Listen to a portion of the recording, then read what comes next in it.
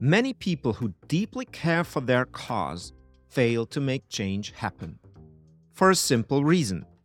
It's not enough to care for your cause. You need to care for the change too. And here's why.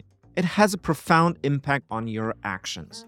If you only care for the cause, you can spend your whole life sitting in your office and thinking about better solutions.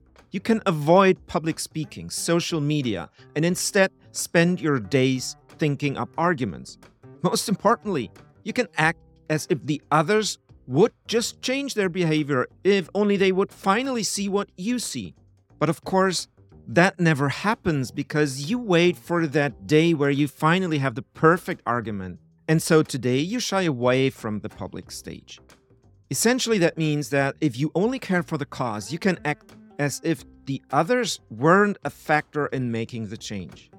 But if you really care for the change, you'll inevitably have to take the others into account. You'll need to figure out how to inspire them to take action. For this, you need to empathize with them.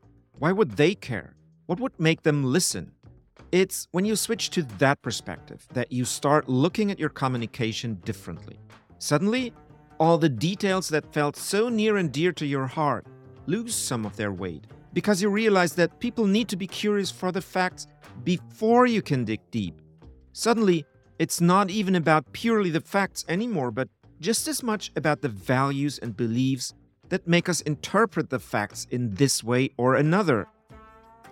But most importantly, when you care for the change, it's not about whether you feel uncomfortable to go on a stage and speak about your cause. When you care for the change, it's required to speak up. It needs to be done. And so, you just do it.